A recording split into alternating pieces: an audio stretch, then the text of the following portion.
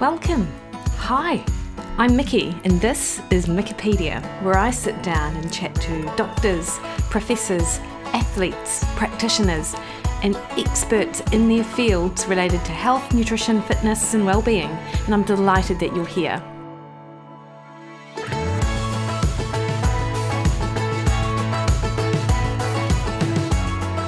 Hey everyone. This is Mickey. You are listening to Mickipedia, and today on the show, I get to sit down and chat to Tom Williams. Anyone who is involved in running, particularly marathon running, will be well familiar with Tom. So Tom is the Chief Operating Officer of Parkrun and former Marathon Talk co-host, and we talk all about building community and connection through running. So Tom, as Global Chief Operating Officer of Parkrun, helps organise the incredibly successful charity that provides free timed 5K runs for people around the world. At the time of us recording this, Parkrun has had over 60 million interactions of participants and all volunteers, with an average of over 200 people in each event each week, supporting people to run over 200 million kilometres in total, which is an amazing feat. So Tom shares with us the spirit, the culture and ethos of inspiring people to exercise through Parkrun, and the impact that the pandemic has had on Parkrun, and why it is potentially even more important now to participate. Of course, alongside Parkrun, Tom was also co-host of Marathon Talk with Martin Yelling, which is another incredibly successful podcast, and he was co-host up until 2019, then stepped down to focus on his role at Parkrun, but of course making regular guest appearances. Now, Marathon Talk actually has just retired at 600 episodes, and Tom and I sat down to speak on the eve of the release of that episode in mid-January. So we were able to discuss the impact of Marathon Talk with regards to the inception of it and the ongoing commitment that it created for Tom, and the positive impact this had on Tom's well-being. So we do talk about these two things and a number of other topics that sort of spring from the current climate of the pandemic a little bit, but also much more importantly, the ability to build that connection and community through running. Tom can be found at Parkrun, which is www.parkrun.com, or over on Twitter at TomWilliams1974, and we've included the links to both of those in the show notes. Now, before we get on to the interview, I'd just like to remind you the best way you can support the podcast is to jump on your favourite podcast platform and hit subscribe. That would be amazing. And if you feel like leaving a 5-star review, that would also be wonderful. If you want to go that extra mile, I do have a number of meal plans that you can sign up for on mickeywilliden.com, including my very basic recipe access portal, which provides you with over 800 recipes regularly updated, a weekly email, access to our private Facebook group where we have a written Q&A forum each week, and regular Facebook Lives, and the ability for me to answer any of your nutrition related questions through my messaging system. All right, team, please enjoy my conversation with Tom Williams.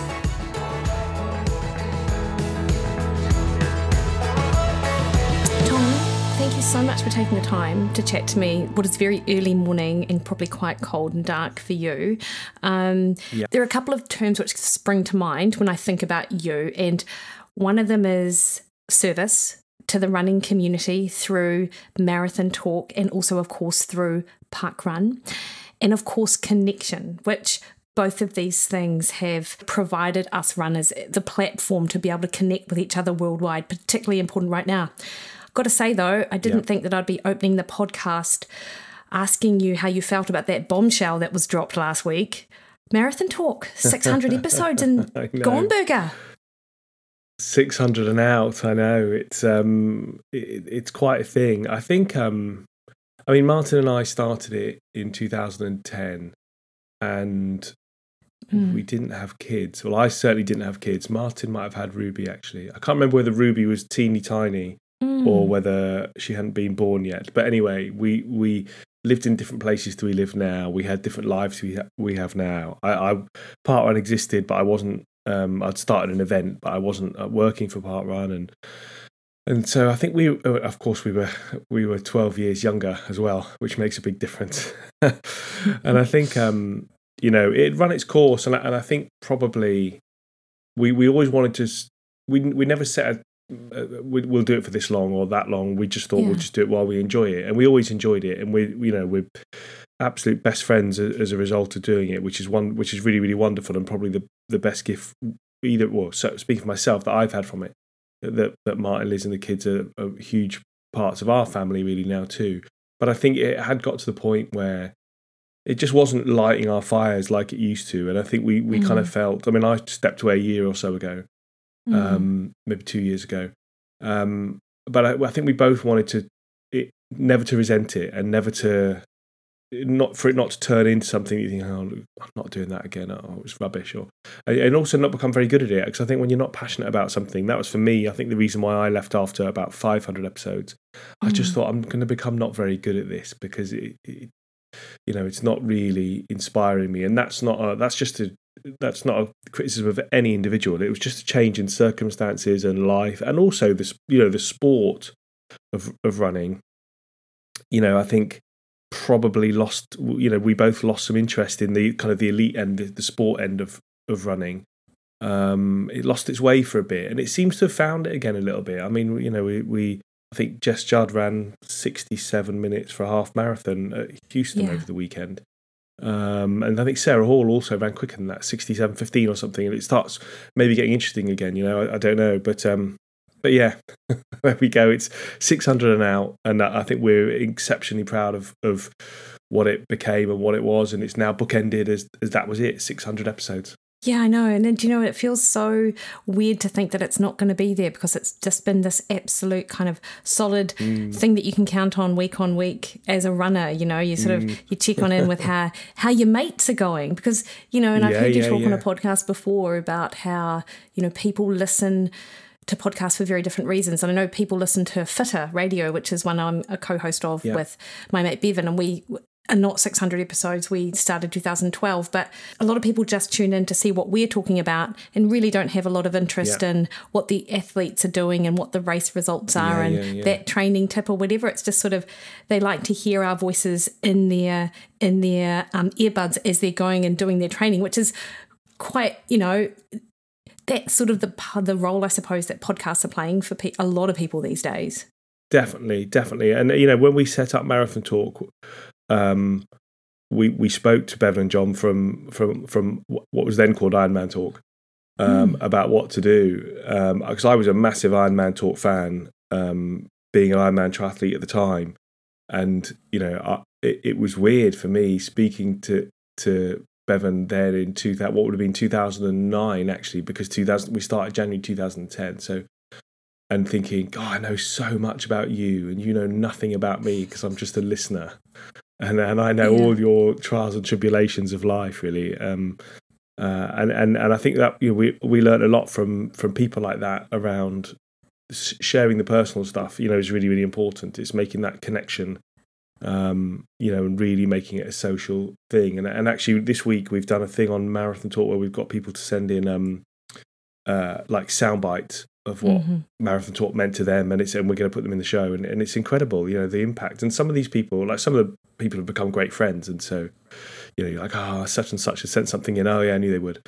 But then other people, you think, I'm not sure you've ever emailed in, I've never met you, I've never heard from you, I didn't know you're out there, and yet this little chat we've been having, and later with Holly once I left, has change your life in a really profound way, and I didn't even know. It's amazing, really.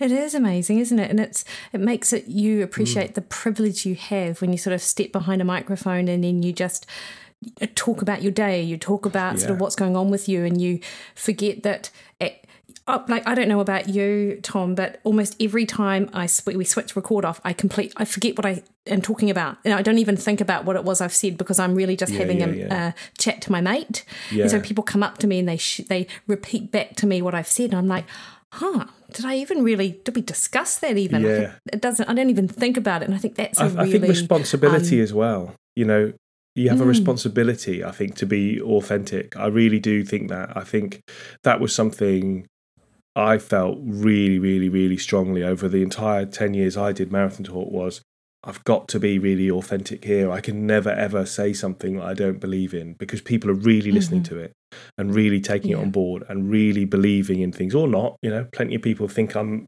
you know, an idiot or something, I don't know, but I'm authentic. And I think when you're not authentic, I think you're really doing a disservice to people who are listening to what you're saying, because a lot of people are really listening to what you're saying. Yeah, no, I totally agree. And of course, as you've said, you know, over the last couple of years, you've stepped back from Marathon Talk, but I don't doubt that it's sort of coming to an end, despite the fact that it's coming at a nice round number of 600, which I know that, you know, that probably brings you a small amount of joy. It will, I imagine, still feel like a little bit of a loss. I don't know. And because I've heard you chat on another podcast actually about how you didn't really realise at the time, but that weekly check-in with Martin, you guys at the other end, you know, at different kind of ends of the country, probably got that wrong, I'm not very good with geography, but that it was almost like this, that's what sort of lifted you or kept you lifted on certain weeks when, for whatever reason, the stress of life or work sort of just kind of can grind you down. You'd always leave the sort of recording of Marathon Talk and just feel a little bit better, and you didn't really connect the two as this really good mental health sort of intervention, or not intervention, I suppose, strategy. Absolutely right. I think, you know, I already miss talking to Martin so regularly, I think, and you just don't. You shouldn't need an excuse. You know, you shouldn't need an excuse to schedule a call with a friend, but you kind of often do, or I often do, and I try and make more of an effort to you know, reach out to him and send him, because we are opposite ends of the country. I'm in North Yorkshire and he's on the south coast. But you know that, you know, if you were kind of prescribing health, to say to somebody, pick health into, and it would be an intervention really, or a strategy. If you would say to somebody, pick a friend and phone them religiously for an hour every single week and just chat, whatever, whether you think you need to or not, and set a time for it. So whatever, every Friday when we spoke at Marathon Talk, every kind of Tuesday, normally about 6 o'clock or something, every Tuesday at 6, ring this friend for 10 years. I guarantee it would make a massive impact on your health, and that's the totality of it. It's as simple as that, and it's as pure as that. And you know, we went through all kinds of crazy things. I mean, we never fell out, which is great. You know, we've always been really good friends. We've never fallen out about anything, which is really nice. But yeah, and I missed that already, because I mean, I stopped doing that a year and a half ago, actually. And it was sort of interesting timing with that too. You know, it's almost like an observation. It's like you move back from Marathon Talk, and then because of course your role in Parkrun, which obviously we want to talk about, that's, you know, clearly a very busy thing for you in addition to just life in general. And then we're hit with this pandemic where our usual outlets for stress relief, where we connect with friends, where we exercise, is suddenly sort of taken away. And then over the last 2 years, I mean, they're back, but they're not back. You know, they're not back for a lot of people the way that we sort of grew to love them and grew to sort of rely on them. Like, it's been a really crazy time.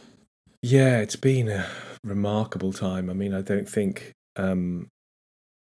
nobody could have envisaged the last 2 years. I don't think it's and even now, where we are now, I don't think anybody could have envisaged that either. It's you know, I think we've seen good and bad in society, haven't you? So you've seen amazing compassion and empathy, and amazing support and creativity, but also you've seen you know, amazing, you know, lack of empathy and lack of compassion, and you know, you've seen both sides of society, and it's been a bit worrying for me how quickly I don't know how quickly things went wrong in my opinion, in terms of society, in terms of, you know, some things, some types of restrictions, whatever that might be, and you know, that's worrying, and I hope our kids are learning from it and we'll do a better job. Yeah. when it's their turn in 20 years' time. And Tom, obviously we're going to be chatting about parkrun and just sort of how, the origin of parkrun and how it sort of grew and sort of it feels like it exploded. I'm sure it didn't for you sort of down on the ground floor. I know it sort of probably or as I understand, took a few years to sort of grow and develop, but it feels like it has exploded. How has the pandemic affected parkrun at the operating level? It's a really good question. I mean, in terms of, we have two sort of ways it can be affected. So one is a health and well-being thing. So, who's been affected of people who's not come back or who's suffered most. And then there's the operational side. And really it's Chrissy Wellington, who is our global lead for health and well-being, the triathlete Chrissy Wellington. She oversees a lot of our health and well-being stuff. The operational stuff really comes back to me, and it's a really good question. And we try to, when the pandemic hit in February, March 2020, we had to close down quite quickly. Things unraveled quite fast, didn't they, globally? From it's not really going to be anything here. I mean, I don't know what it was like in New Zealand, but certainly in the UK, it's something that's happening in other countries, to suddenly everything closing down. And that was a relatively straightforward process. Caught everybody off guard, but we did it, and we operate in 23 countries now, 22 countries then. Actually, we were about to start Austria and we hadn't, so we're 22 countries then. We closed everything down, and then we had some discussions about what does it mean. And one of the fundamental things we agreed, so overall we're a charity, so Parkrun Global is a charity based in the UK. So we agreed with the global when we sat down, when everything closed down, we sat down with the trustees, we sat down with our kind of staff team. We said, what does this mean? How do we come back? Because at that point in time, nobody knew whether it was going to be a month or 10 years or anything in between. And we agreed that we must protect the health and well-being components of Parkrun, which come with being open and accessible and free, and you don't have to pre-register and so on. And actually, we mustn't come back in a way that breaks those, potentially even at the cost of not coming back. Now, obviously, we'd have to have that discussion if it ever came to it. If we were saying, okay, let's say you've got to limit it to 50 people and have pre-registration, which would kill the health and well-being component of it. We can't do that as we are now anyway. Those have been questions that have been asked for us a lot recently, where Wales brought in some restrictions. But that would you couldn't that would impact those most in need of physical activity the most, and so I don't think we'd have brought it back like that. So we decided let's design a way Parkrun can return as safely, in inverted commas, as safely as possible in terms of COVID, but without breaking the essence of what Parkrun is. And we set about writing our Parkrun framework, which anybody can see at volunteer.parkrun.com. We set about writing that framework. We based it on the evidence, so we commissioned a university in the United Kingdom to review all of the evidence around outdoor transmission. We then, using that as a kind of a foundation, the evidence around outdoor transmission or lack of outdoor transmission, we then created this COVID framework, which would apply to every event in the world, and it had to be sustainable and scalable. We couldn't have you do this in this part of the world, this in this part of the world, this in this part of the world. We couldn't add loads of complexity to a really simple model. On our biggest ever weekend, we processed 401 or 410,000 walks, jogs and runs, and another 30,000 volunteers, all for free, all really simply, all on the same day. And that relies on lots of little things in the background that make it simple to do and cheap to do and so on. And so we wrote that framework, and then we got a professor of infectious disease sort of transmission and to model, okay, if parkruns happen under this framework, what is the likelihood of impact of infection in a community based on prevalence levels of the virus and based on, the various things, like we limited our pre-event briefing to 2 minutes and so on. And he showed that he modelled that to be exceptionally low risk. And so then we reopened and we moved forwards with that. And so it was a really, really, really big undertaking. I sit here in the middle of it knowing, I think at this weekend gone, I think we had 220,000 people at parkrun events around the world. Amazing. And I take that responsibility really, really seriously. We have a team that work on how that should be, our COVID framework, our operating framework, our principles. I'm ultimately responsible for that.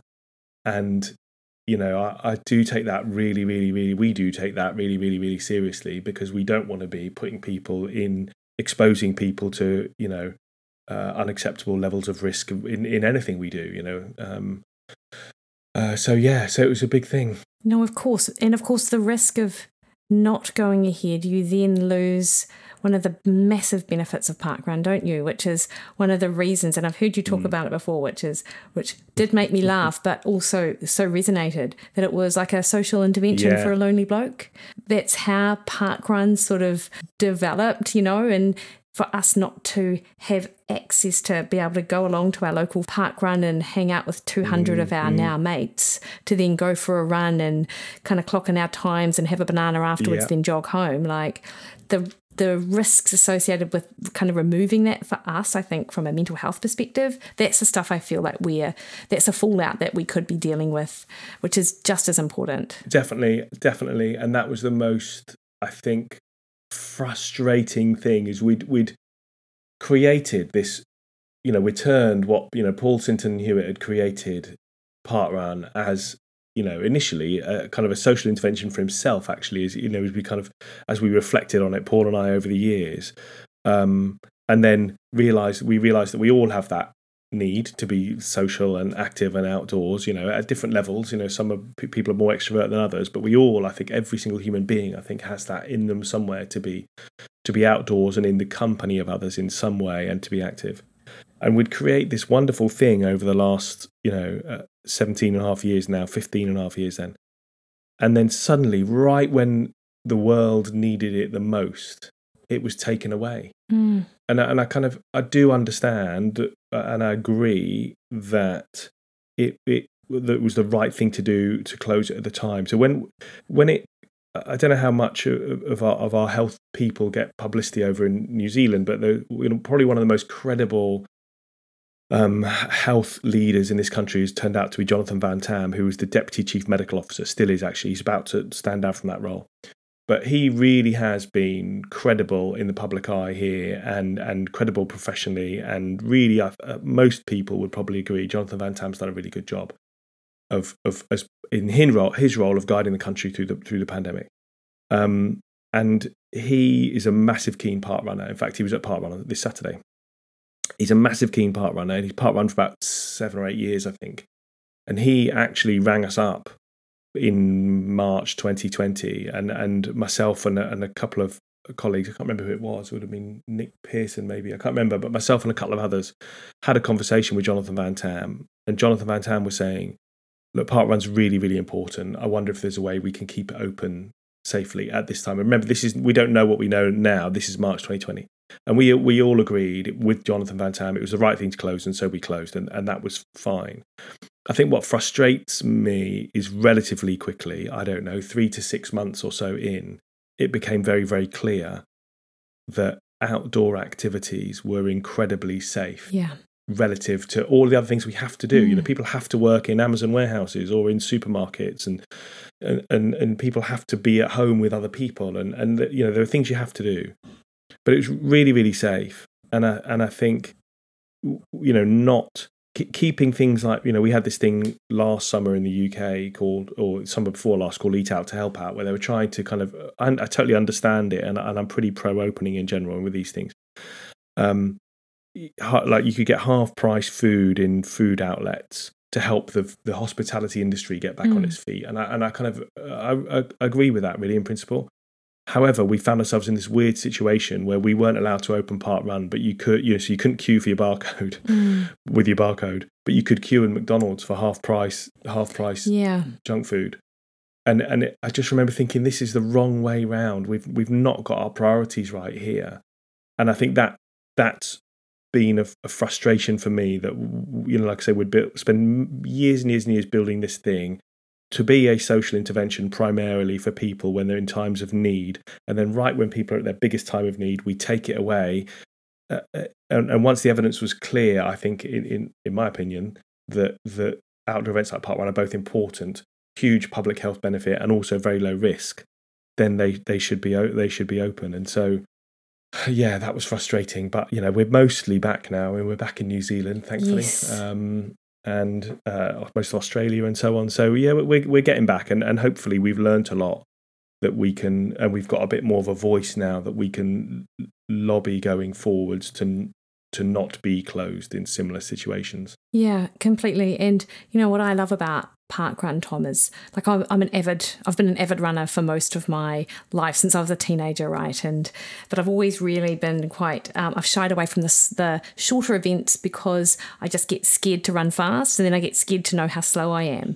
And what I love about Parkrun it's painful as well, yeah. is it completely took the pressure at the start line off away, and actually my fear of failure has prevented me from towing the start line in many events over the years, but that's really changed over the last 3 years since I've become a regular and massive supporter of of Parkrun, because I just now go along and I see it as it's a challenge against myself and my previous time, or I already decide what kind of event I'm going to have today. Am I just going to pace it nice and even? Am I going to do negative splits? Am I going to try and beat Tom? All of these different goals that I have in my head. Yeah. But I go along and I also know that I'm going to see like 5 or 6 people who I can chat to, but then 100 other people I'm going to recognise because they're also there on a Saturday morning at 8 o'clock, and then it's done and dusted all by 9. And then you can get on with your your weekend. Yeah. I think what you guys have created is just, it's amazing actually for runners of all abilities. Yeah. And we saw an interesting change in the early days. So in the very early days, so initially Parkrun was called a time trial. So it was the Bushy Park time trial.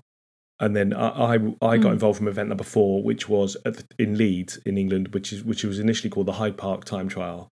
And then it was called Leeds Park Run, and then it's called Woodhouse Moor Park Run, because really Woodhouse Moor is the right name for the park. Anyway, but in those early days, the very early days, it was anybody was always welcome. There were never any cut-offs. You absolutely could come and walk it, and that you'd be heartily welcomed from day one. You could have done that; it'd have been fine. However, it was seen by a lot of people as a time trial, and therefore, particularly within the running community, of which I was part of then, I still am, but was fully part of then.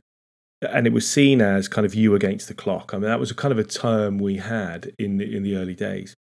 And the interesting thing I saw is that people would come regularly and get to milestones and all those kind of things. But if they had a race on a Sunday or on a Saturday afternoon, sometimes they wouldn't come. So they wouldn't turn up. They go, no, I can't do Parkrun on Saturday because I've got a race on Sunday, a really important race.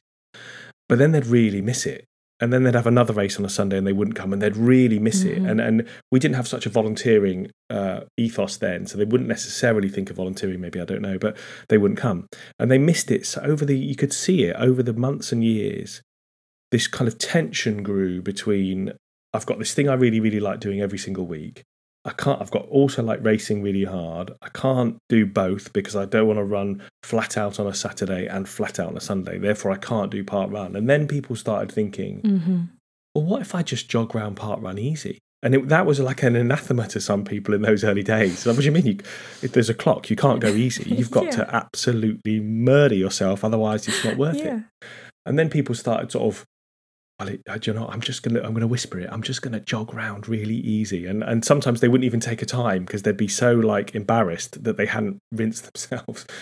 And so then they'd jog, they might normally run 20 minutes and they'd run 35 minutes or something. And they'd go, actually, that was a load of, I really enjoyed that. I enjoyed not going flat out. And I had a great race on the Sunday still. And then over the years, it changed. And I think that really drove this actually. Sometimes start at the back and jog around and have a chat. Sometimes run with your kids. Sometimes run with your mate. Sometimes pace your mate. Sometimes go flat out. And it evolved into what I think most people treat it as now, which is whatever you want it to be on the day. And my son yesterday did his 50th junior Parkrun, and he's only 7, and he's more often than not he'll bimble around chatting with his mates, and he likes to kind of look after people. So if there's a younger kid, a 5-year-old or something that he knows, he'll kind of put his arm around with them and go around with them. And for some reason yesterday he decided, I don't know why, it was his 50th, and he hadn't said he was going to do it, but it's a 2-lapper R juniors with a little figure eight. So you see them after kind of half a lap, and then 1 lap, and then 1.5, and 2. After half a lap, he was so far ahead of anywhere he'd ever been before. I thought he's either cheated and cut a corner, or he's gone off way too hard and he's going to detonate. And he ran flat out all the way round, left all his mates behind, ran off into the distance, smashed himself, PB'd by 56 seconds, and just loved it. And I thought, oh my word, that's great. You've obviously consciously thought, I'm going to smash it today. And he's really put some effort in. And yet next week he'll probably be literally 5 minutes slower and chat to his friends, because that's what he wants to do. And I think even for super elite athletes, or athletes that are really serious about their training, as I used to, I was never elite, but as I used to be serious when I was doing Ironman and marathons and so on, actually a little bit of that childlike mentality of, I'm going to smash it today, I'm just going to chat today, I'm not going to bother today. Yeah. And having that relaxation around it, I think is really helpful. And parkrun hopefully helps that, because it's there every week. So there's not that pressure of, this is once a year. If I don't do it now, I'm not going to do it. Yes. It's like, I'm not up for it today. I'm just going to volunteer, or I'm going to chill out. So yeah, hopefully it's changed the culture a little bit. I feel like it really has, Tom. And, I mentioned, and you backed up the idea of that social intervention for a lonely bloke. Can you describe that? Like, sort of just how that happened for Paul, who was the, founder of it. And because I think it's such a good story. Yeah. And it's also a good lesson in incredibly good things can come out of low points and challenges and negative things. So Paul St. Inhuit, who founder of Parkrun, he created it back in 2004. He was a South African. He still is South African. He is a South African. Quite a serious runner. Marathon PB 2:36, I think, about 15-20 years ago. When we 4 Parkruns would be 20 years ago. Quite a serious runner, and he was going through a difficult time in his life, and he talks about this story a lot publicly. So he was going through a difficult time in his life. He was struggling with family life. He was struggling with home life and work, and it just he wasn't in a good place at all. And Paul's, 61 now, so he'd have been very early 40s, late 30s at the time. He was going through a really difficult time. And for him, running, as much as he took running very, very seriously and trained very, very hard,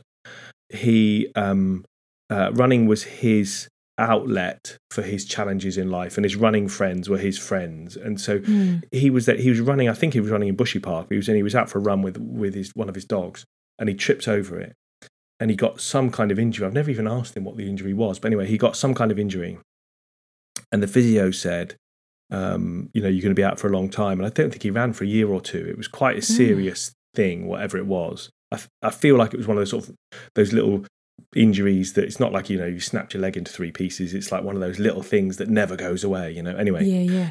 So he was in this position where he was having a really difficult time in life, and the thing that kept him going, which was running seriously, was taken away from him, and was going to be taken away from him for a period of time. And he really didn't know what to do, and inspired by the South African running clubs that he used to be a part of, where they often have weekly time trials. So clubs will say, I think it might not be on a Saturday, I don't know, but once a week they'll go to a certain place and they'll do a time trial over a not a set distance necessarily. He decided to create something similar in Bushy Park in West London, which was his local park, where basically he would set out a 5K course. Wasn't actually precisely 5K in those early days. I think it was a little bit short. I like winding the Australians up, because Craig Mottram had the original world record on Bushy Park run course. It was a short course. And a slightly short course. And then the course was it was measured, I think, by Hugh Jones, who's a famous runner here and official course measurer here, made it a little bit longer. And then Andy Badley took the record off Craig Mottram on an accurate course. So not only did we take the record off the Australians, but we also took it off them on a longer course, which I like saying. On a longer course. And Badders has still got the record. He set that in 2012, and so we're coming up to 10-year anniversary of that, 13:48, which is impressive on a Saturday morning, I think. Yes. Yeah. And so Mottram had run 14 flat, I think, 14:00. Anyway, so Paul decided as a kind of partly as a coping mechanism for himself, for his life, to say to his friends, I'll set up a 5K course at Bushy Park every Saturday morning. You lot come along and run it. I'll stand there with a stopwatch and time you, and then we'll all go for coffee afterwards. And it'll all be free, and it'll be nice and social, and we'll go for coffee. And that first week, 13 people turned up. And I think there were 4 volunteers plus Paul. And the next week there was, I think, 11, and the next week there was 14. And it you said earlier, Mickey, about it growing gradually. For 2.5 years, that was it. It was just the Bushy Park time trial in West London with Paul and a handful of his friends, and they just went every single week, including Christmas Day, which was a Saturday in 2004. And they just went every single week, and it was, became a social intervention really quickly, and in fact right from the start, because Paul had this gap in his life. And I think often when so many great things so many great inventions and so many great movements, they're started by somebody who identifies a problem in their own life, fixes that problem, and then that turns out loads of other people have the same problem, and then it it grows around the world. And I think whether you were definitely struggling with life in some kind of way like Paul was, or whether you just weren't aware you needed a little bit more socializing in your life, like maybe myself was. I didn't think I had a gap in my life, and yet, I remember my wife saying to me when we first got involved in 2007, my wife Helen saying to me, "What? Every week we're going to have to be in the park every week?" Yeah. For how long? Well, maybe forever. I don't know. It's just going to be every week. We'll see what happens. Yeah. And she's just done has she just done it, or did she miss it because she had laryngitis? She's not quite done it. She's stuck on 299 runs. So she's done 270 odd, I think, volunteering instances. She's done 299 park runs. I think she just got laryngitis off the back of COVID, so she's missed a couple. So I don't think she's done a 300th. I think her next park run will be her 300th. Amazing. And you just can't believe it. Here we are 14 years later, and it's definitely a social intervention for us. I mean, definitely. I was a sub 10 hour Ironman triathlete, sub 3 hour marathoner. I'd started a running club. It's all back in 2007 when we got involved.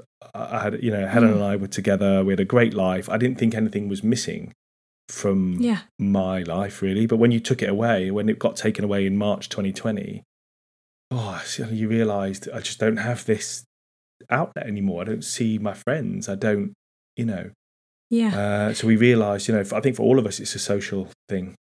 Well, it's interesting, particularly with running, and I don't know other sports intimately the way I do running, but all of my best girlfriends and best relationships have come from running. And so these are like my, university school friends, or even women that I've met as an older runner, older. I mean, I've just aged myself up probably quite a bit, but you know what I mean, like middle-aged, whatnot.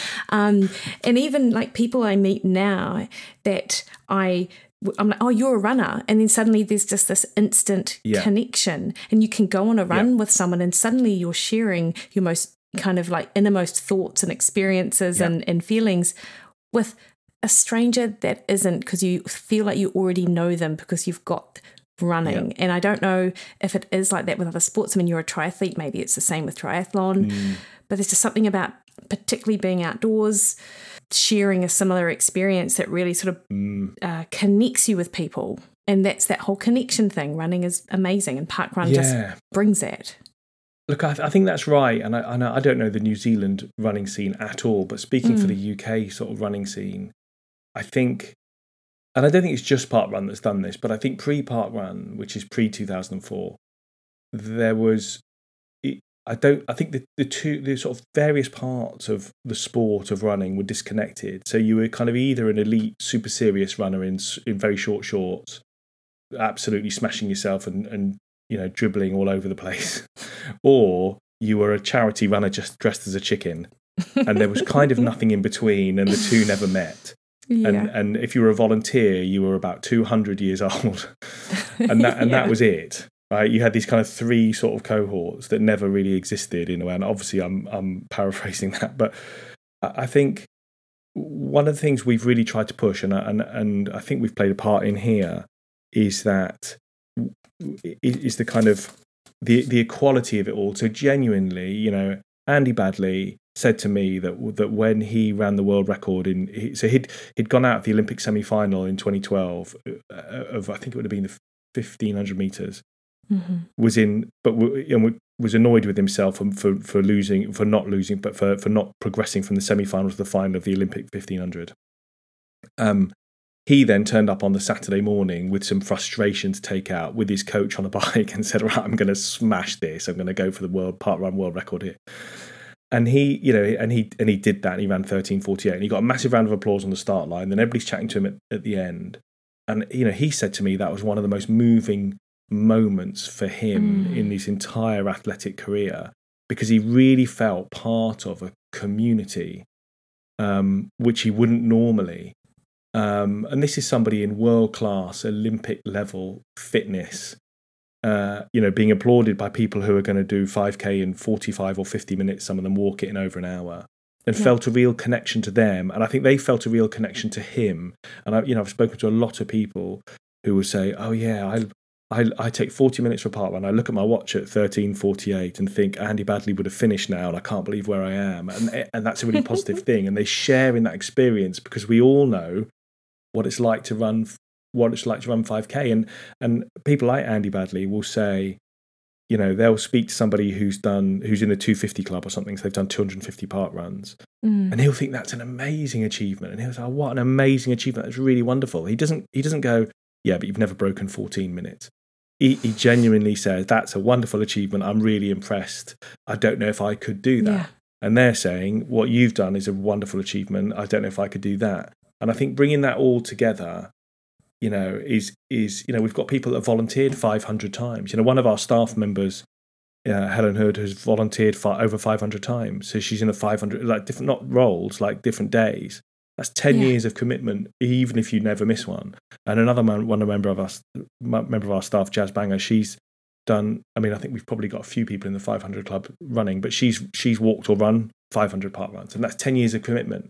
You can't fast track that. It doesn't matter how rich you are, it doesn't matter how fit you are, it doesn't matter what training you do, you can't fast track it. It's 10 years minimum of consistent effort. And whether you average an hour for your 500 park runs or 15 minutes for your 500 park runs is partly neither here nor there. But we do celebrate performance too, and that's really important. You know, I think you mustn't, I don't think, sacrifice performance and self-improvement in the name of participation. Both are valid. You can do both or you can do either, and they're totally fine.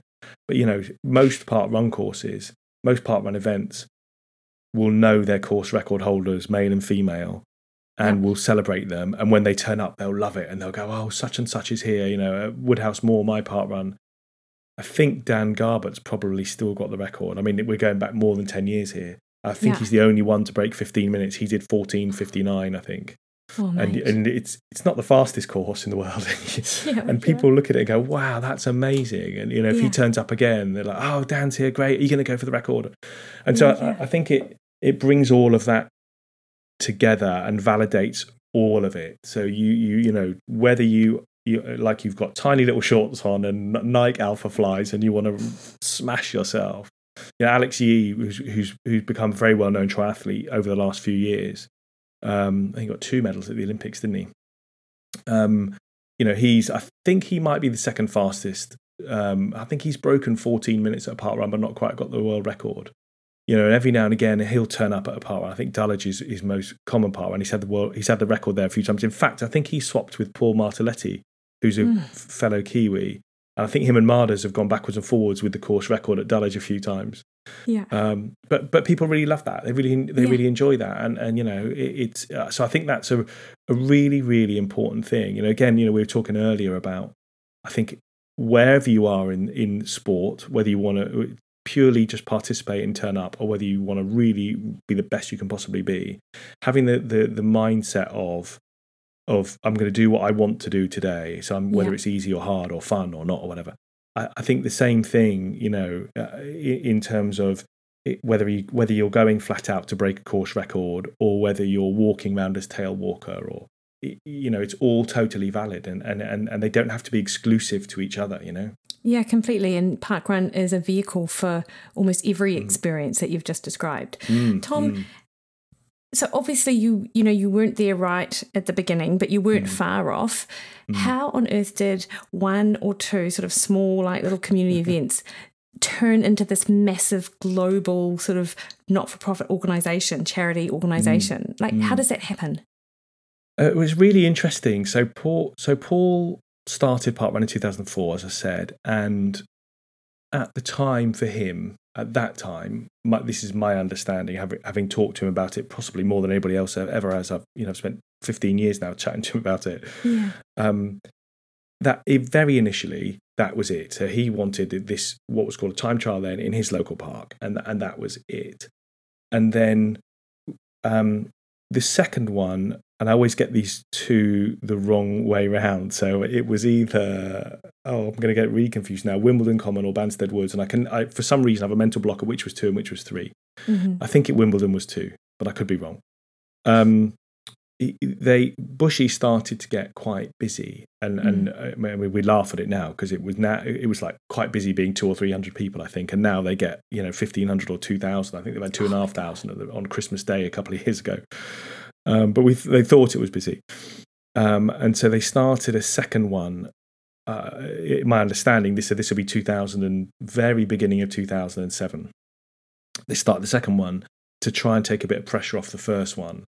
And that just and it didn't take any pressure off at all. It just got people ran there as well. And then they started the third one in a similar vein. And that also didn't make any difference.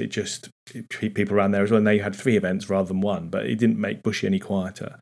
And throughout, as part of that process, Paul, again, I'm speaking for him, but Paul thought this would be a really good thing, actually, to be everywhere. Wouldn't it be great if there was one everywhere? And I sat down with him in the summer of 2007. We'd seen it.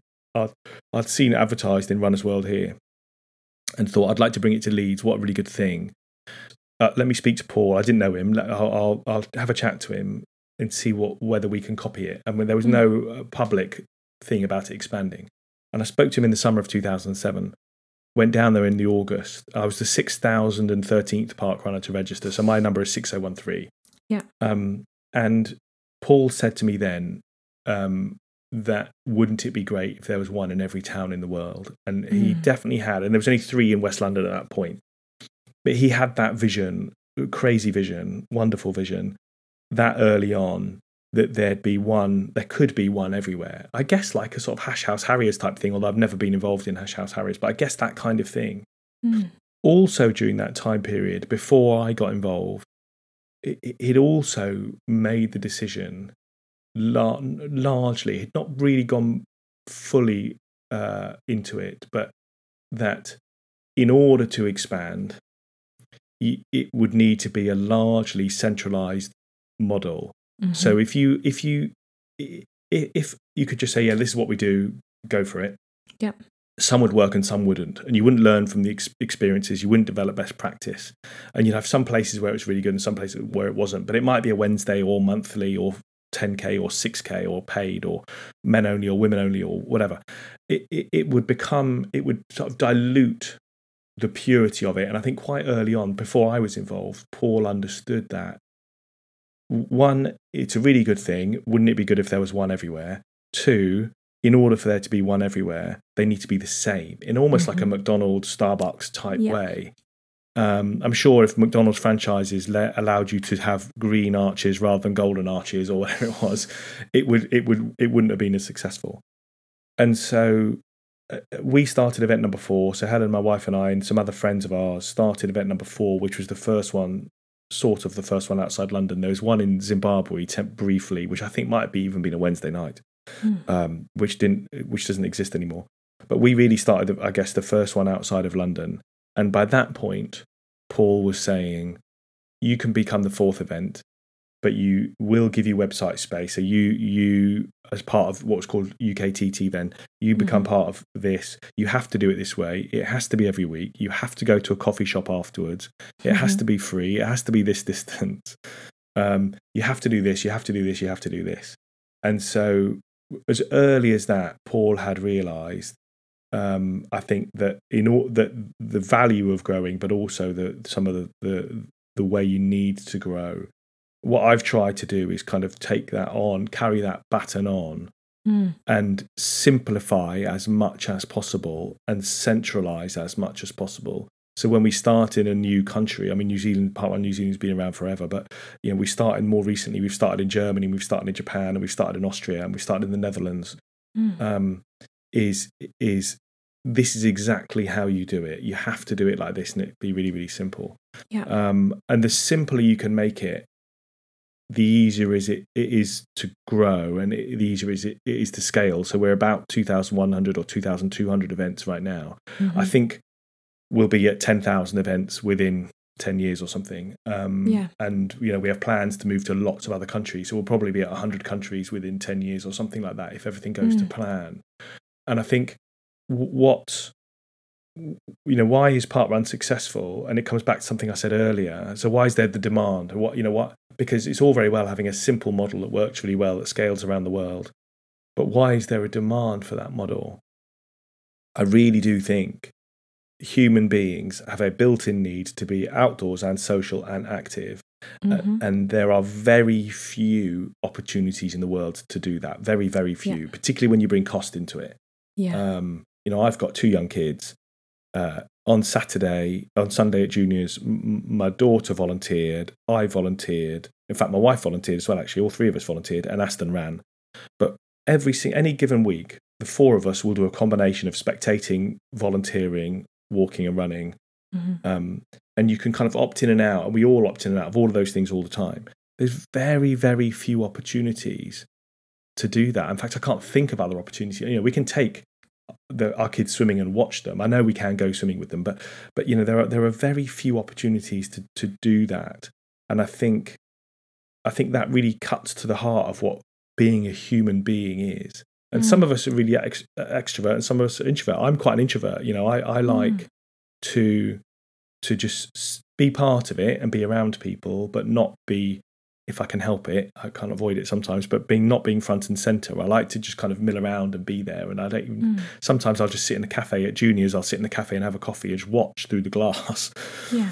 And Helen, who my wife is much more outgoing, aren't you going to come out and speak to people? And I'm like, I'm quite happy just sitting here and watching the world go by. And, and that's fine. And so I think that drives the demand. I think that people really, whether it's conscious or not, whether they agree or not, I think everybody has that need in them somewhere. And then when they see this opportunity that is Parkrun to fulfill that need, and then we provide a really, really, really simple, easy, straightforward model that says if you do it like this, it'll work, and we know it'll work. A bit like McDonald's will say, if you want to sell burgers, do it like this, and it'll work.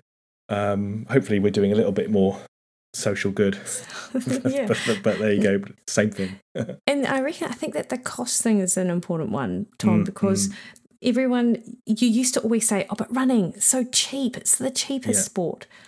Running in of itself, if you didn't have to worry about shoes or anything, of course it's cheap, it's free, it's just your body, but nothing is free, and particularly all sports these days cost money. Running is certainly, I've spent many thousands of dollars on running and have loved doing it, but this, it's free to go along, it's so accessible for people. I think that's such an important thing, because so few events these days are.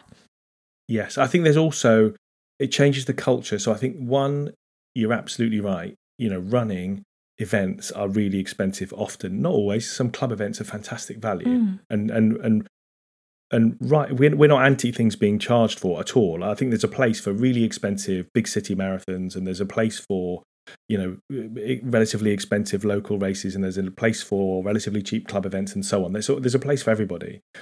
But I think running was becoming more and more expensive. So I think just simply making things cheaper and more accessible is a really important thing.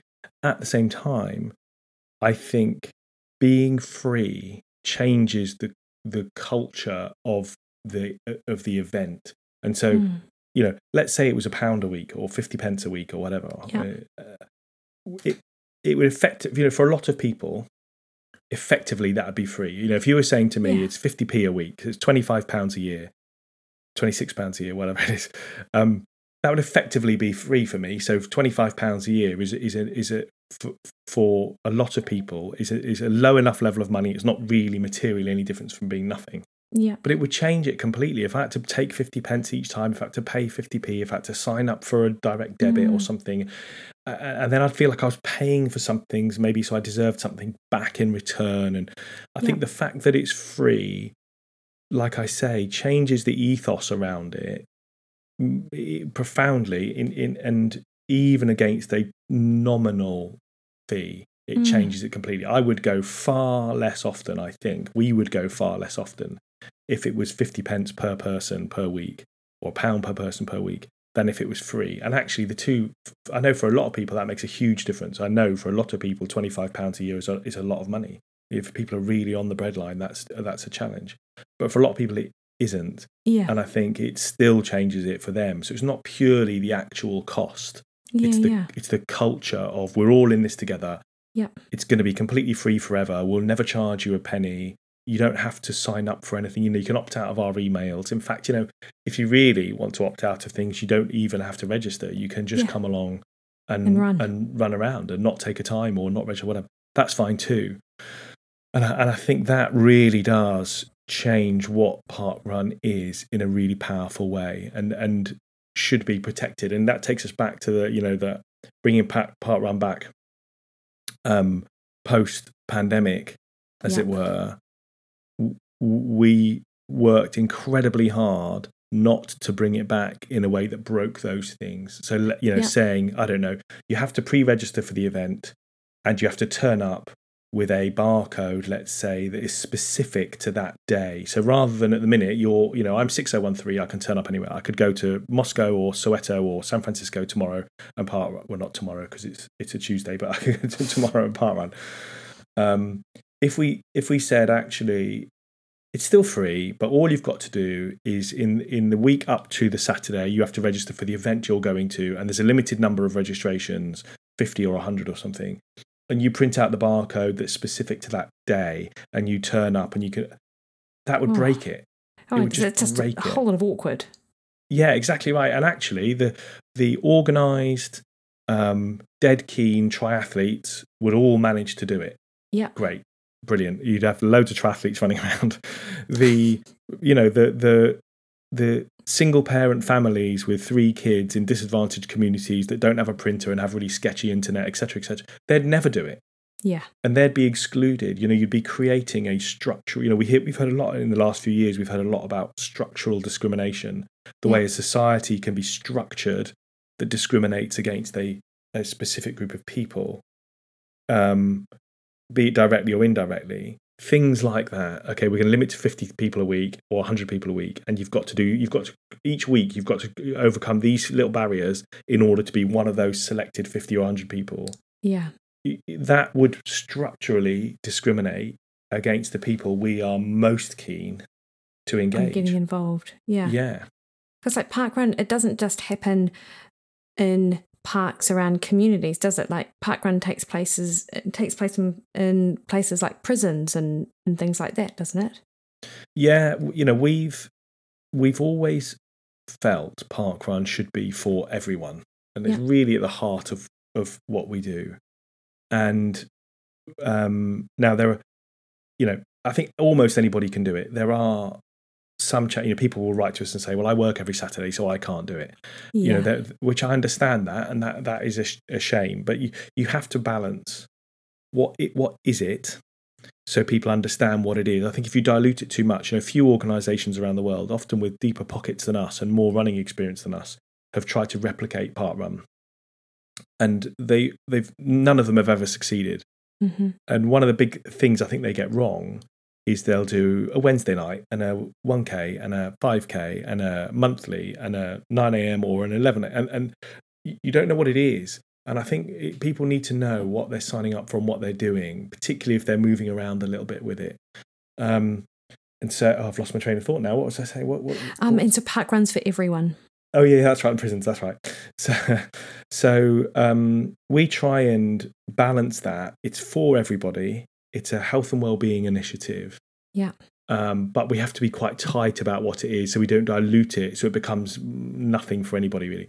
And about probably 4 years ago ish, we had an approach from a prison in the UK called HMP Havering, and we had approaches from prisons before, but prisons before always wanted to change what we do. So can we do it monthly? Can we do it on a Sunday? Can we make it a mile? And we just said no. It's got to be free weekly time, 5K for everybody. Otherwise, not at all. Otherwise, you can't do it.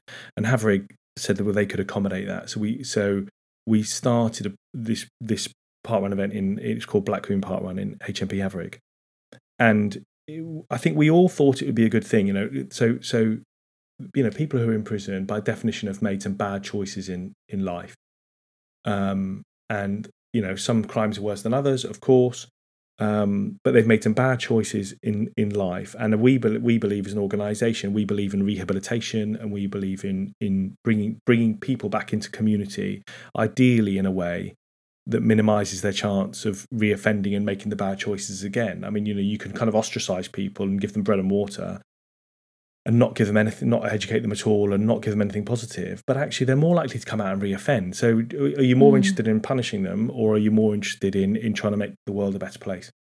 And we felt Parkrun could offer a good solution, or particularly around rehabilitation. One, it would give prisoners something positive to focus on whilst they were inside, and two, because we insisted it had to be 5K and it had to be every week, and it had to be a Saturday morning, it would create this habit, this positive habit that they could continue once they came out. So once they're released and they go back to their community, they can step straight into a parkrun community, knowing what happens. They're not, because a lot of people who are incarcerated are anxious and nervous and have insecurities and have low self-esteem. And actually, they can go along and they go, I know what happens here. It's the same as in the prison. I do it every week. I print out my barcode. I bring it. I can walk it. I can run it. I can volunteer. I can spectate. And so they have this positive transition back into society. And so that was kind of the theory. And actually, it was more powerful than we ever imagined.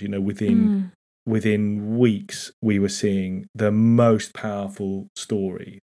We've got a parkrun in a young offenders institute here, Wetherby Young Offenders Institute near my place, and I went there. I helped them set it up a little bit. I went there for their first birthday, I think it was, and I remember chatting to some of the kids there, and they're 15 to 17. Some of them are doing life sentences.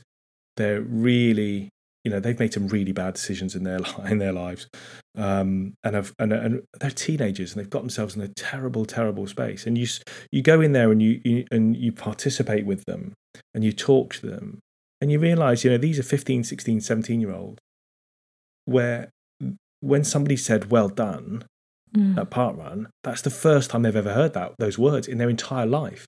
Nobody's ever said "well done," and I think you start to become, I think most people would start to become more empathetic around the bad choices they've made when you understand the background to what they do, and then they'd say, to their lives. And then they'd say things to me like, one of them said, and this is why we have our results are public. So they're anonymous. So the names are all anonymized for safety reasons, but they're public so that their friends and family on the outside can see what they're doing. And one of them said to me that his mum had started parkrunning in wherever she lived, down south somewhere, had started parkrunning where she lived. Now, every Saturday she did her local parkrun, and he did his local parkrun in his prison. Yeah. And they had this thing that they were doing together, and he had inspired her to be active, and she had made positive lifestyle choices. Now, when on earth have teenagers in possibly doing life sentences, it's imprisoned in young offenders institutes, when have they ever inspired their parents to make positive lifestyle changes through their own actions? I mean, never. I'm sure there have been other interventions. Don't get me wrong. We're not the be all and end all, but we couldn't believe the power of that, how quickly that happened. One of the lads said to me, this kid kept with 14 Lapper, the one in Wetherby, and one of the lads, because they often got quite small yards or gardens or areas. We insist it's 5K, so sometimes it's 14, 15, 16, 17 laps. And one of the I was walking around with this lad, and this other one was lapping us quite often. And they were saying, well done to each other. Well done, such and such. Well done, such and such. And it was really positive. And he said to me, before Park Run, me and him used to hate each other. And we used to get into fights. And I used to really want to hurt him. And, and he said, since we're doing this together, we've got this really positive relationship. And you're thinking, God, that's really simple, isn't it? Like, it's a really simple intervention. You're two kind of arch enemies who hate each other. Oh, well, let's bring Park Run in. One does it in about 25 minutes. One does it in about 55 minutes. The 25-minute elapsed, the 55-minute constantly. And they're best mates because of it. And they're having a coffee afterwards. And you realise the power of a really simple intervention to change really quite serious circumstances that people have found themselves in. Amazing. Yeah, it is amazing. It's like that shared experience. It's that improvement in self-esteem, and it's. Yeah. Tom, you're also, with regards to Park Run, it's like green prescription as well, isn't it? Like GPs are now using it as a bit of as part of your lifestyle intervention, we want you to go do Park Run. Like, how's that sort of side of it going? And are there actually any... Like, you've got, like, obviously thousands and thousands of anecdote sort of reports. Mm-hmm. Is there, like, research, universities really interested in how this is sort of hit the ground running? Yeah, definitely. So the best way to address that really is, I think when we started, we felt... You put a Park Run there, who comes, who doesn't. That's fine. Yeah. It was very... hands off about who took part. We just felt you put the intervention there, you put the Park Run event there, and people take part, and that's it. It stops there.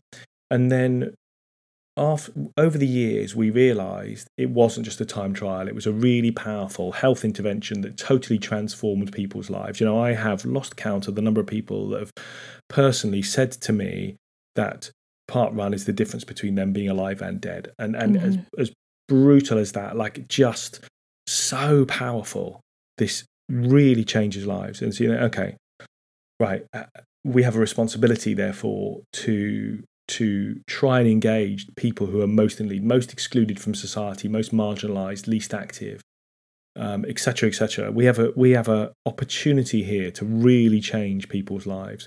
Let's try and reach out directly to individuals. And Chrissy leads up a lot of that work for us. She's our global lead of health and wellbeing. And what you're talking about there is the Park Run Practice Initiative, which I'll get to in a second, which Chrissy was kind of front and centre of strategically and operationally of rolling out with the Royal College of GPs here.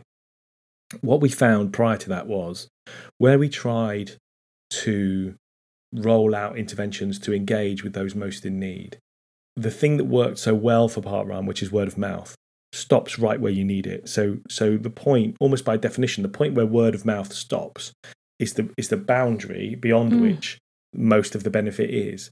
And so, the people most in need of Park Run, they're not reading, they're not on our Instagram page, they're not reading our newsletters, they're not walking in the park on a Saturday morning anyway and see us happening. I spoke to a guy years ago who'd lost his sight in his 40s, was already kind of inactive and sedentary, lost his sight completely out of the blue in his 40s, and spent 6 months sat on his sofa. And literally 6 months sat on his sofa, down in the morning, down to the sofa, watch telly all day, in the evening back to bed, in the morning down to a sofa all day, in the evening back to bed, as his sight deteriorated. And spiraled into this depression. And his GP, who I think was a friend of mine, my friend Simon Tobin is a GP, and I think it was Simon that prescribed it, said to him, why don't you go to Park Run and get out of your house, get to Park Run on a Saturday morning. You can volunteer, you can participate, even if you've got visual impairment, we'll find you a guide and so on. And it totally transformed this guy's life in a really fundamental way. But it was only because this GP, his doctor had gone beyond our word of mouth and had effectively prescribed Park Run to one of his patients. And then it completely transformed his patient's life. And so around all of that, we and okay, Chrissy led the work on it, so I'm not fully across it, but we realised that actually we're not the right people necessarily to reach out to certain groups of people because we don't know them. We've got a small staff team. We don't really know how to do it. It's not our expertise. Our expertise is delivering really accessible 5K running event, walking and running volunteering events. It's not engaging with people who've got long-term conditions or disabilities or health issues or whatever it might be, or are socially excluded. But GPs are really good at that. So we went into this partnership with the Royal College of General Practitioners here in the UK, and where effectively we formalised, and if people Google RCGP Parkrun or something, they'll find it on the Royal College of General Practitioners website. Effectively, we formalised the process where a doctor's practice can formally become a parkrun practice, which means certain things like they put parkrun posters up, they'll go to parkrun, they will advise in the right situation, they'll advise some of the patients to go to parkrun. And so we now have, I think, there's 8,000 GP practices, I think, in the UK, and close to 2,000. I think somewhere between 1,500 and 2,000 of them are now formally registered as parkrun practices. So a quarter of our general practitioners here are promoting parkrun to their patients and prescribe it. Some of them will literally write kind of prescriptions out. They'll write a piece of paper and say, you must go to parkrun once a month for the next year, and you must volunteer 3 times or something. Yeah.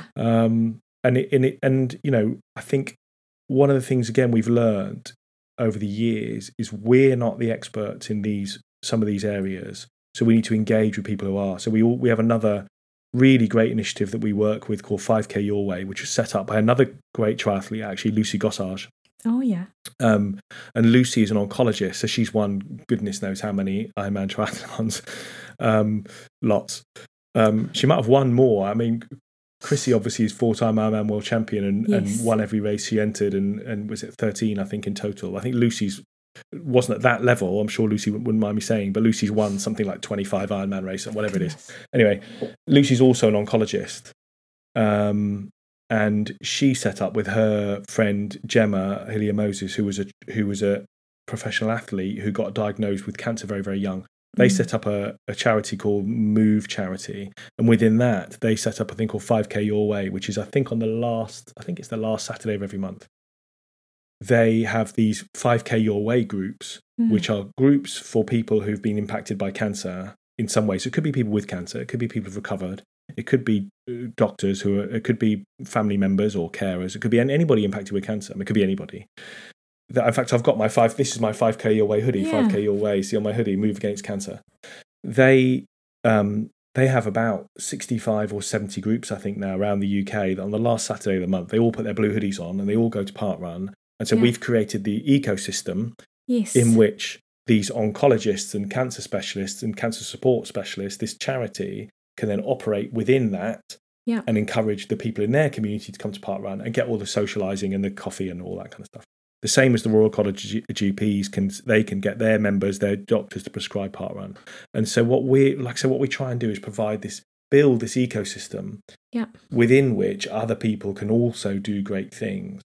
And if people go onto Google Scholar and just Google parkrun, you'll see that the body of research is growing rapidly. So we have an incredible amount of research into health and well-being and parkrun's impacts, and partly parkrun itself's impacts. So does parkrun make people healthier and happier? We did our own health and well-being survey a couple of years ago, where I think we had about 65,000 respondents, completed about 11 million questions. We did that with the Sheffield Hallam University, and they've loads of researchers coming out of that. But also not just parkrun, but wider health things. So we have an independent research board. Again, people can Google Parkrun Research Board, they'll find it. Managed by the Advanced Wellbeing Research Centre, which is out of Sheffield Hallam University. And that came about, it was about probably 10 years ago now. A friend of mine, Andy Shannon, he's in the 250 Club at Bushy Park Run. He's also a professor of obstetrics and gynecology in King's College Hospital, London, Guy's and St Thomas's. He's a world leader in his field. He wrote to me and said that he was interested in whether or not it was safe to run during pregnancy. And he said at the time, there wasn't much evidence as to whether or not it was. So the advice was typically don't take up exercise if you've not done it before necessarily. Maybe that was the advice at the time. But if you're already running, for example, it's okay to keep running. But there wasn't really any evidence. And as this kind of world leader in pregnancy, he was and a runner and a keen runner. He was aware there wasn't much evidence. So he wrote to us and said, "Can I send a survey to your female participants and ask them some questions about running during pregnancy? Because I'd like to develop the evidence as to whether it's safe or not." And we said, of course. In fact, I said, we'll do it, but I want you to help me set up the research board, which is a group of independent academics who review this kind of research. And we helped him. We had about a million registrants at the time. I think probably we had about 500,000 women. That meant so he could write to 500,000 women and say, essentially, it was quite simple. Have you ever been pregnant? Did you run throughout pregnancy? What was the outcome of your pregnancy? Roughly, I think. And within, I think, 48 hours, we'd created the biggest study in history into running during pregnancy. Amazing. And as a result of that, Andy Shannon was able to publish research that showed it was safe to run during pregnancy. And so that nothing to do with it wasn't a part run thing, it was a running thing. Yeah. But actually, if you're a pregnant mum, should you run or not? And up to that point, it had been, well, we think it's fine, but there's not really evidence and we moved the needle to actually it is fine. The evidence is pretty clear. Yeah. And he was specifically looking at do people go full term or not, I think. And there were a couple of theories as to why running might not make you go full term. I mean, I'm so far out of my wheelhouse now, it's not true, but it was around, I think, blood supply to the placenta, and it was around the impact of running. So could those two things, independently or together, increase the chance of somebody going into labour early and then not going full term is then associated with worse outcomes in later life. And if people Google Andy Shannon parkrun pregnancy, they'll find that research as well. Oh yeah, we can put it in the show notes. It's so interesting. Yeah. He's a great character actually, Andy Shannon. He'd be a good interview. But so there's all kinds of things. It's kind of become this big thing, and a lot of you said right at the beginning, Mickey, you said about service, and I think a lot of what we do is about our ability to serve our communities, and locally and globally, and provide these ecosystems, frameworks, infrastructures, these interventions that can really, really improve the health and well-being of a community. And I think that sits at the heart of everything we do, probably. I totally agree, Tom. And I think it's amazing that, I can't imagine what it would be like to be in your position and the people who work within sort of, park run, sort of global headquarters, if you like, and just the impact that you that you have on hundreds of thousands of people's lives across the globe.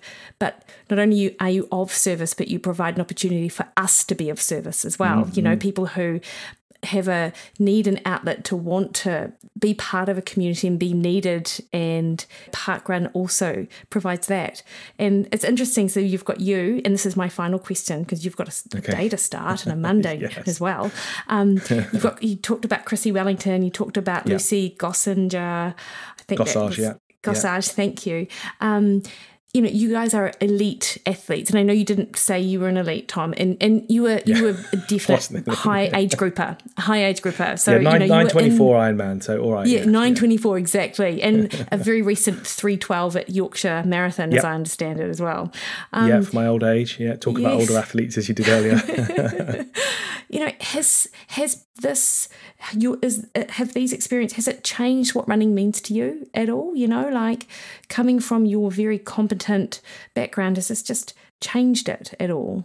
Oh, totally. Yeah. Totally changed it. I think it'd be interesting to ask people like Chrissie and Lucy, because they are very different to me in that sense. They're professional elite athletes at the pinnacle, looking to win world championship type stuff. Where I was a half decent, club athlete, but I came to it quite late, and I don't think I could have been a true elite athlete anyway. But I think for me, I never really considered myself a runner or a triathlete. I mean, I've set up a running club, and my marathon PB is 2:49. I did 3:12 recently, which I was really pleased with. 15 years after doing my PB, but it was never really my identity. So running was never really my identity. I kind of dipped in and out of loads of things across my life, and so for me, I think the community thing. It was always a community thing for me, probably. So pre-Park Run, I worked in a gym in 2007. I worked in a gym called Virgin Active, and I set up a little running group in that gym, and we turned it into a running club. And and now it's one of the biggest running clubs in Leeds, actually, kind of 20 years later. But at the time, I was a half serious marathon runner and then a half serious triathlete. And I took the beginner group out so we'd have 5, 6, 7 groups based on ability, 7 being the fastest, 1 being the newest to running an activity. And I took the group 1 out probably every Tuesday for close on 10 years. I don't know, for a long time, from kind of 2001 to kind of 2010, 12 or something like that. And I'd go out. At the time, I could run a 17-minute 5K and a sub-3 marathon and a decent triathlon. And I'd go out every Tuesday night with the beginners, and we'd do, 4 miles in an hour, let's say, and they'd be walking and talking, and they used to apologise to them because they'd know I was relatively quite fit, and I'd started this running club, and people would apologise. I'm really sorry for ruining your run. I'm like, you're not ruining my run at all. I'm loving it. Now, partly it's possibly I am quite lazy internally, so I quite like the opportunity to just walk and bimble along. Yeah. But I think for me, community and socialising was always for me the most important part of my athletics, much more so than the performance side of it. When I was at university, I played football. I was in the 4th team, and we were kind of a drinking club with a football habit, if that's the right way around. I've never been that. I've always had that in me. I think it would be interesting, some of the Andy Badleys of the world, where you speak to Olympian, world-class athlete who says, actually, Bushy Park Run that day in 2012 when he set the world record, and it was still about performance because he set the world record. He ran 13:48. He truly went for it with his coach on a bike shouting at him. He would say, and he said it to me, that was one of the most moving experiences he'd had in athletics, the bringing together of the communities. So I think it's definitely changed what I think to an extent, but I've always been more about lazing around and being social than I have about being super athletic. Where, some of the kind of the super athletes who've got, the Alex Yees of the world, the Chrissy Wellingtons of the world, the Andy Badleys of the world, people like Sonia O'Sullivan, Joe Pavey, they, park run regularly. Joe park runs regularly. Yeah. She takes her kids to park run. It would be really interesting to ask that question, I think, to some people who've had a really, Martin and Liz, Liz obviously double Olympian, 2:28 for the marathon. Yeah. Martin, pretty decent, a legitimate elite athlete. It would be really interesting to ask some of those folks who had no disrespect to them at all, but to a level, a narrower view. It's a world record, or it's an Olympic medal, or it's a world championship, whatever it is the kind of success or failure. Yeah, and probably had less of a social aspect to their athletics, a social experience. It'd be interesting to see. Ron Hill. I remember Ron Hill writing. I felt so honoured. So Ron, he ran 2:09 in 1970, I think. Incredible athlete in the era of 70s, 80s, when runners were runners, as people like to say from that era. Yeah. And he wrote to me once, and he was doing his 50th park run, and this was, it had been 70 or something then. He wrote to me and said, would you mind if I went to my local park run and we celebrated my 50th there? And I'm like, no, Ron, I wouldn't mind. Wouldn't mind at all. That'd be an honour. And I went along. We spent some time together, and it was amazing. Or Dave Moorcroft, world record holder for 5,000 meters. Yeah. 13 minutes flat when he ran his world record. He's now the chair of the non-exec board of Parkrun UK. Amazing. And loves bimbling around Parkrun in 27. He's had knee replacements, and he bimbles around Parkrun. For him, bimbles in 27 minutes, 28 minutes. Yeah. Literally half the speed he used to be able to run it in. Yeah. And loves it, and so it'd be really interesting to, for people like that, who had this single-minded elite Totally. Imagine running 13 minutes flat for 5,000 meters. I know. Yeah, but now they love it. Right. Now they go around at 30. Bruce Fordyce, the same. You could the names kind of roll off the tongue in terms of these people who just. I think it's transformed their view of running, and hopefully kept the performance side of it. Hopefully, we're very pro performance.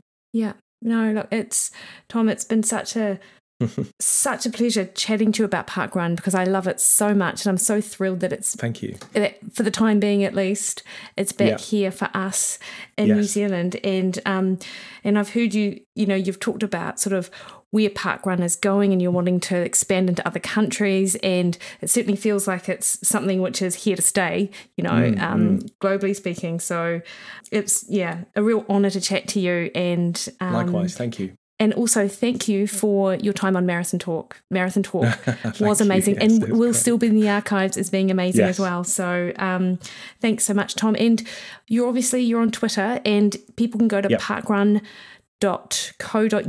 to find their local parkrun. Would that be, or Google it.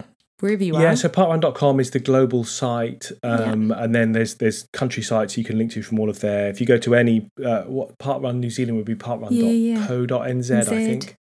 And there's an events search thing on there. And I think most importantly, when we're saying to people, find your local parkrun and go along, you're welcome to do whatever you want to do. Spectate, walk in an hour and a half, run it in 15 minutes, volunteer, whatever. It is there for you, however and it's completely free, and you need to register once, completely free in advance, and then you can participate anywhere in the world. And even if you don't want to register, rock up and don't without registering if you want to, and you're still welcome to take part. You won't get a time, but that's fine. You can still start, run the course, run with other people. Put it on Strava. It's all there. Put it on Strava. Yeah, it's all there. It's all there for people, and I think too often we hear, I'm not quite ready yet, I'm going to train to do it. And actually the best thing you can do is just start with it and get on with it. Totally agree. Tom, thanks for your time this morning. Thank you. Wonderful to speak.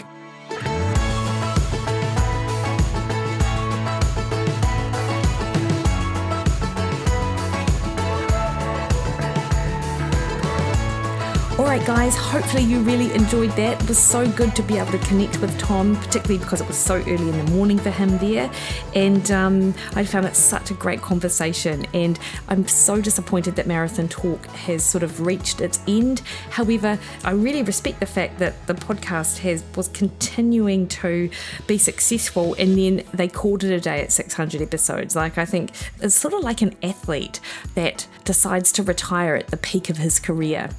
Or her career. Anyway, so next week on the podcast, I am stoked to bring to you the conversation that I have with the OG of the paleo space, Rob Wolf.